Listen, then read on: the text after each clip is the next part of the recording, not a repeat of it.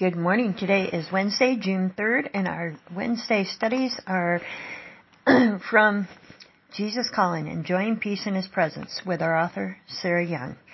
Today is another good reminder that I am with you and for you. You face nothing alone.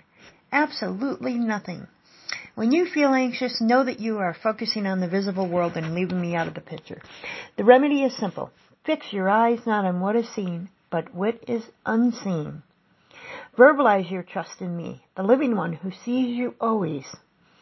I will get you safely through this day and all your days. Each day is a precious gift from my Father. How ridiculous to grasp for future gifts when today's is set before you. Receive today's gift gratefully, unwrapping it tenderly and delving into its depths. As you savor this gift, you find me. I am with you and for you. You face nothing alone. Absolutely nothing.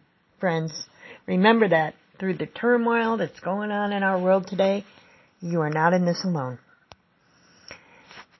You are who God says you are, and you have an awesome day.